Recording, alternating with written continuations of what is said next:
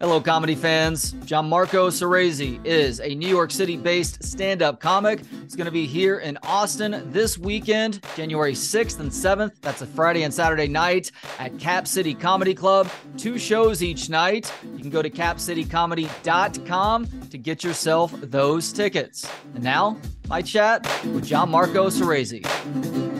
Gianmarco, thank you so much for the time. How you doing today? I'm very good. I just found out I'm coming to Austin. Just found out we're adding shows. Sales are so good, so I'm in a good mood. Oh, that's interesting. So I have shows on January 6th and 7th, which is this Friday and Saturday. Have Uh-huh. there been additional shows added each night? Is there an extra day Yes, that's being each tacked on night. now? Okay. Each night. There will now be 2 shows each night. So feeling good. Good New Year surprise. I love to hear that. And this new Cap City meets a high standard that was set with the old Cap City, which unfortunately was a COVID casualty, in part because the Helium people do such a good job with their comedy clubs. I'm curious, though, Austin is becoming a real stand-up mecca in this country to go along with New York and LA, and I think Chicago to a slightly lesser degree. Have you been able to perform here in the capital city before?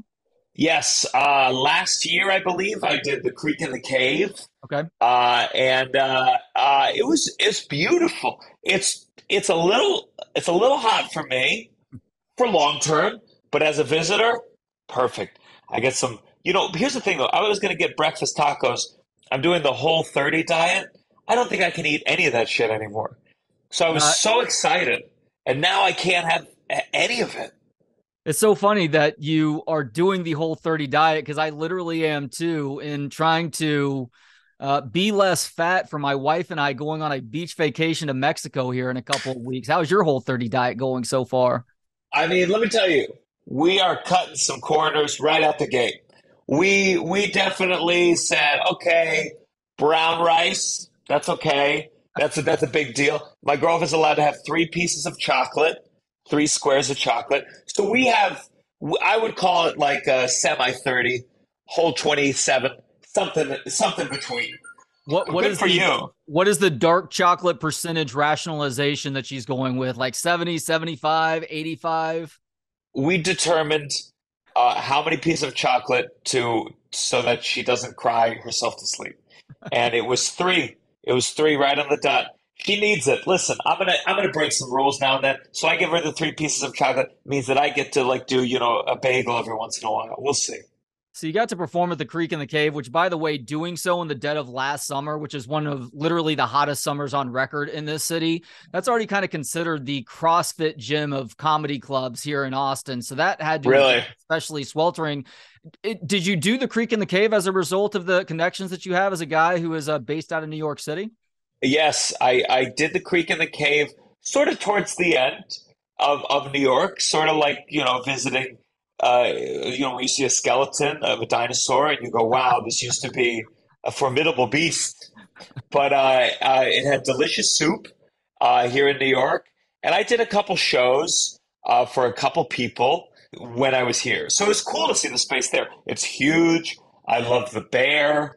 It's just a stunning space there. But enough about the Creek and the Cave. I'm here to promote Cap City, which I'm very excited to see. Yeah, well, look, I am a big believer in Cap City, but there's great comedy all over the city. That's why it's important that I think that Cap City was brought back, and it is really a beautiful space and one that I see a lot of local comedians doing a great job of honing their craft too. Is your home comedy club, since it is New York, is it the Comedy Cellar right now? Is that where you really cut your teeth?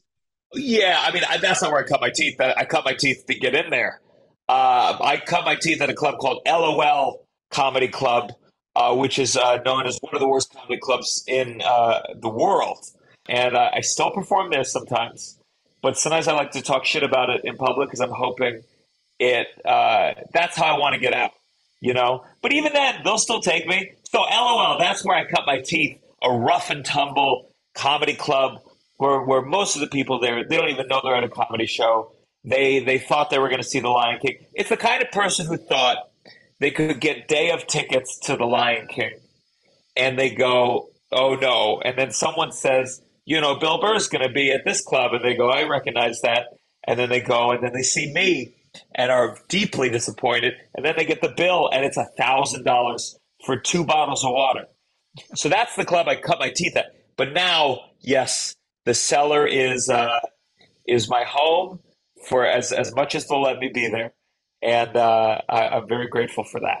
That's got to be pretty badass getting to walk into that place most nights, considering that it really is the spot. I know there's an argument to be made about the Comedy Store too, but the level of talent going through that place on a night in night out basis is just bewildering. Yeah, it's really exhausting to be frank. I want to be able to bomb on a show every once in a while. You go to the Cellar, you go, oh shit, I'm following Aziz. I gotta bring it. I can't work out that new Whole30 material I've been doing. And learning a little bit more about you on the Type 5 podcast, really good podcast talking to comedians, I learned that you are a big fan of feedback. You are always striving to get better. And I'd say that the end result is great proof that you're doing a pretty good job of that. And listening to comedians talk about how they get better at the art form, a lot do go back and watch and listen to themselves and take notes and figure out what worked and what did not. Is that kind of how you go about things too when you're trying to craft a joke? After every set, I listen back to it, and while I'm listening, I write down other professions I should pursue. And let me tell you, I am a listener backer. It's sometimes it's a lot.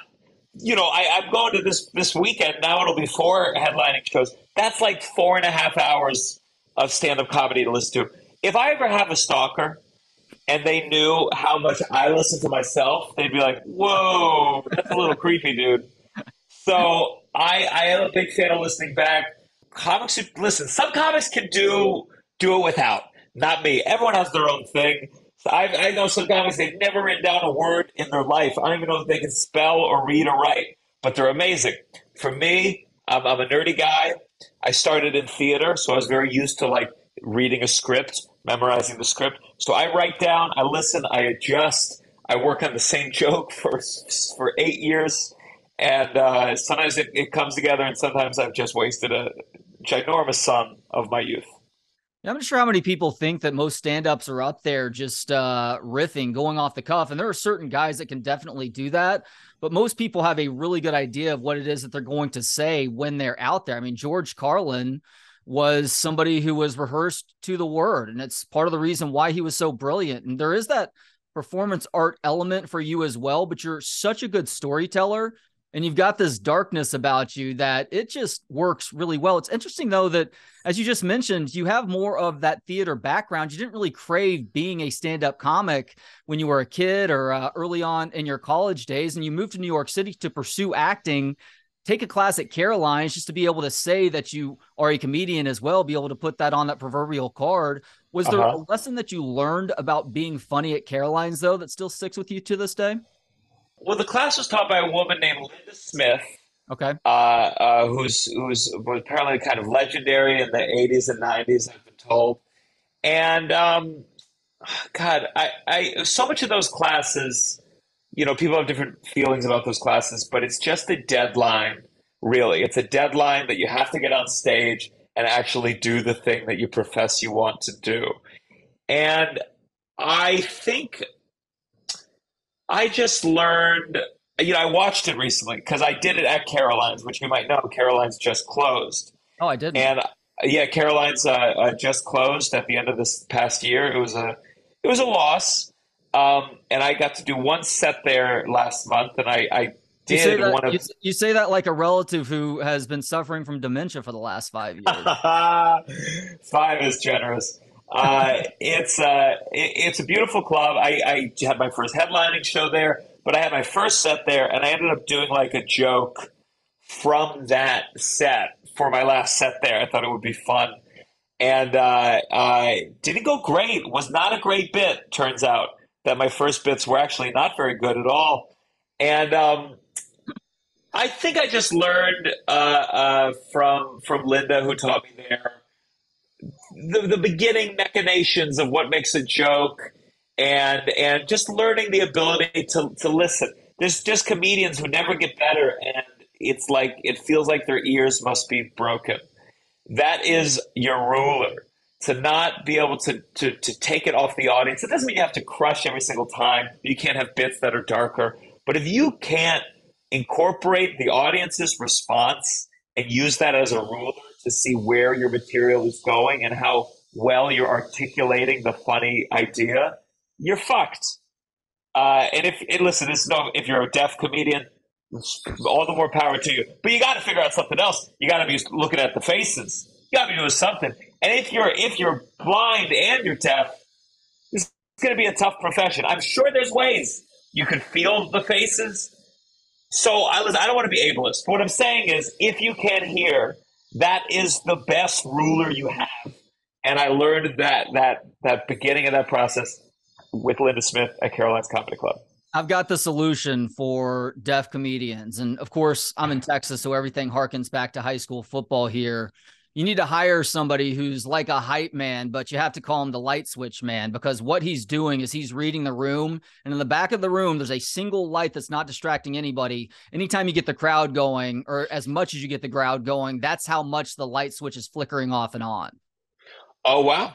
I like that. The reason why that's connected to Texas high school football is there's a team for the School of the Deaf, and they've actually been pretty good in the last few years. And they do certain things where there's normally a horn with a light on either scoreboard. So there you go. Awesome. You are somebody who delves into the darkness, as we've been talking about, and you admitted on the Tight Five that that does involve at least a little bit of bombing. I guess in trying to figure out how dark you've gone before. Have you ever tried the 9/11 joke? And if so, is it something that you were able to stick with, because that's already such a touchy topic, especially in New York? Do you know which 9/11 joke? The 9/11 joke I do that works. I don't do that often because it's a pretty oddball one. It's not going to be funny given that we know the topic right now. But it was my girlfriend and I went to one of those interactive museums where it's not really a museum. You take a bunch of Instagram pictures posing with all the exhibits. It's called the 9/11 Memorial. So that usually works. What are the other nine? I have another. Yeah, I have a couple 9/11 jokes, and I think the one I mentioned on that podcast I haven't figured out yet. It was about there is a real person rebuilding the Titanic, and it's going to go along the same route. And it was just the idea that means, in theory, someday people will be selling plane rides through where the towers used to be. And it felt very logical to me and funny. It never worked when I did it. It was a long time ago. I could try it again. But I think the thing, and I think this is the mistake, comics who like dark humor can make, is you can go as dark as you want. But the darker it is, the human beings, when you say 9/11 to someone, it automatically elicits real normal human beings, not fucking crazy psychotic comedians. When you say 9/11, it elicits the sadness in them. And in that sadness, you can really tickle them because there's a vulnerability that's exposed. But your joke has to beat that sadness. The funny has to beat the feeling of sadness. That's how funny it needs to be. So a lot of times you might have a funny thought, and it might be a decent joke, it might even do well online, but it just, in the moment with an audience, the sadness beats it. And that's when you get the, oh. Now, I saw Jeff Sheen, who's a fantastic comedian in New York. He did my show this past Sunday at Sesh Comedy Club. It's called The Silver Lining. And he had a joke about his grandmother dying. And I have a lot of grandma dying jokes, none of which I'm fully happy with yet. And he had a joke about his grandma dying after a fall. And he says this on his album, so I think it's okay to say. He says, she was murdered by the ground. And then talks about his grandma's last words, like, boop, boop, boop, boop, boop. And it killed so hard. And I remember just watching, I was like, that's amazing, because what he's saying is really sad. He's talking about his grandma who fell and died from a physical injury. And yet the humor and the turns of phrase just soared past it. The audience is laughing, and then they're laughing on top of the fact that they can't believe they're laughing at this thing, and it's beautiful. And it really made me go it really made me go, my grandma jokes, my grandparent jokes dead grandparent jokes are not quite there yet because it was just so beautiful. So yeah, but I'm sure when he was working it out, maybe he became fully formed. I'm sure one day he says he made, my grandmother died from a fall. It's like the floor killed her, and the audience was like, "Oh my God, what the fuck, dude?" But you'd have to ask him. But it was a great bit, and that's why I love dark humor, because not only are you laughing at the joke, you cannot believe that you're laughing at the thing that you're laughing at. Yeah, it's something that typically horrifies a certain faction of society, but a lot of those people are also scared of their own shadow too. So in the profession that you're in, where you're able to get away with it, and sometimes there's a larger point, and sometimes that point is just to make people laugh. I think that especially if you are in a way mocking your own grief, that adds an acceptability to it too. So I hope you bring back that other 9/11 joke. I think there is a path there. I'll keep working on it. Listening to comedians talk about really receiving sorts of validation to keep with it, to keep trying your hand at it. A lot of people have that moment where they hear from somebody whose work they admire, who really helps to encourage them to keep plowing forward. Do you have somebody like that in your comedy career? Another fellow comedian, somebody you find really funny who gave you those encouraging words? Oh, encouraging words.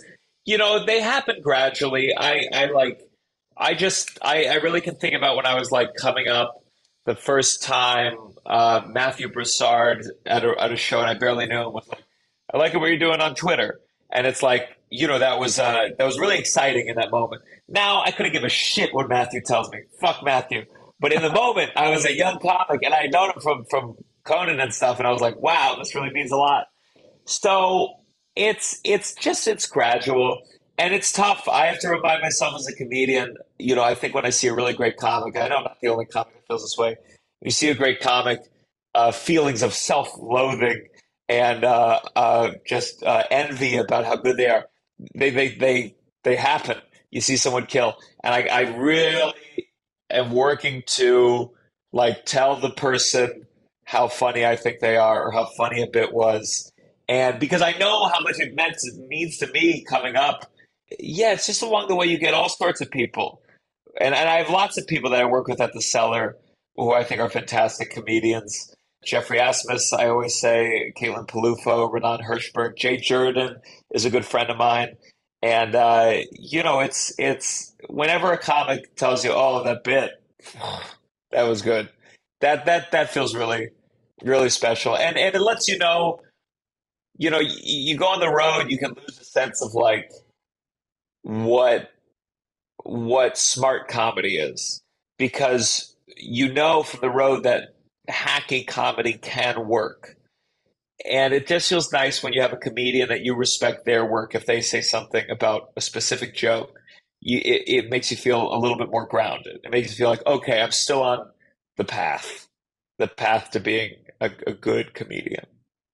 That's cool to hear. And last question, you are the host of the Downside podcast, which are conversations with, I think it's mostly, if not all, your fellow comedians, where it's rooted in something that you consider to be the downside of life in a moment, or your guest does anyhow. And that is based on you kind of being a lifelong cynic. I am also a lifelong cynic. So what's something that you're cynical about right now that you are trying to turn into a bit on stage, but aren't quite there just yet? Ooh, boy. I gotta figure out one that isn't so offensive that out of context at all. Oh, I know exactly what it is. So I'm doing a chunk right now about a gun show I went to in Florida. Okay. And it's just kind of like, I like to think of it like it's a bit where I really try to show how both sides of the gun debate have some very emotionally valid points.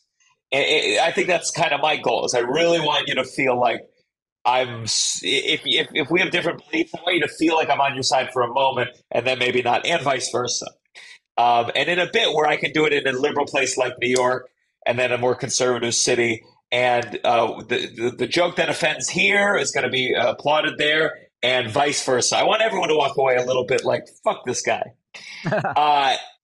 And the joke I'm really working on, ultimately, it's an idea about how Hollywood is hypocritical about guns because it's all these liberals who claim to be anti-guns, but they make most of their money making movies where guns are like the main character. And it's the idea that that if they really were anti-guns, they'd make more karate movies. And ultimately, the punchline that is not working is Hollywood's done stuff like this with other things. Like everyone in movies used to smoke cigarettes, and then there was a big backlash against tobacco, and now pretty much no one smokes cigarettes. Everyone vapes, and I feel like karate is the vaping of violence because it'll kill you, but it takes so long, and then that's good because we all know it takes a lot of time for the cops to go in the building, and there's something about it. It's like, I don't know, it was inspired obviously about the horrific tragedy in Texas, where the cops waited like an insanely long amount of time before they went in the building. And it's like, there's part of it, I don't know if it's been too long since that thing. Part of it is like, again, back to my original point, shootings are extremely tragic. And if you're going to make a joke about that, it really has to, the point you're making and the punchline have to overcome one of the biggest tragedies in the world. And if it doesn't, it's going to get and I don't want that. He is Gianmarco Soresi. You can catch him this weekend at Cap City Comedy Club. It is Friday and Saturday night, 2 shows each night, extra shows just added, which means there's going to be some really good reserved tickets near the front of the stage. Beautiful club, by the way, so well set up, perfect sound. As much as I love the old Cap City, I'm not going to lie, the new club, it blows it away just in terms of the aesthetic. And then also the caliber of comedian that they're bringing in as well. Go to capcitycomedy.com to grab yourself those tickets. And Gianmarco, where can people find you online? You find me online. It's my name, at Gianmarco Soresi, on all platforms. And listen to my podcast, The Downside. Thank you so much, Gianmarco. Safe travels here and back this weekend. Thank you. Thanks to Gentleman Jesus for the intro and outro music. Hear more of his work at gentlemanjesus.com. And thanks to you for tuning in. For more of the show and to connect on social media, visit booksonpod.com. Talk to you next time on Books on Pod.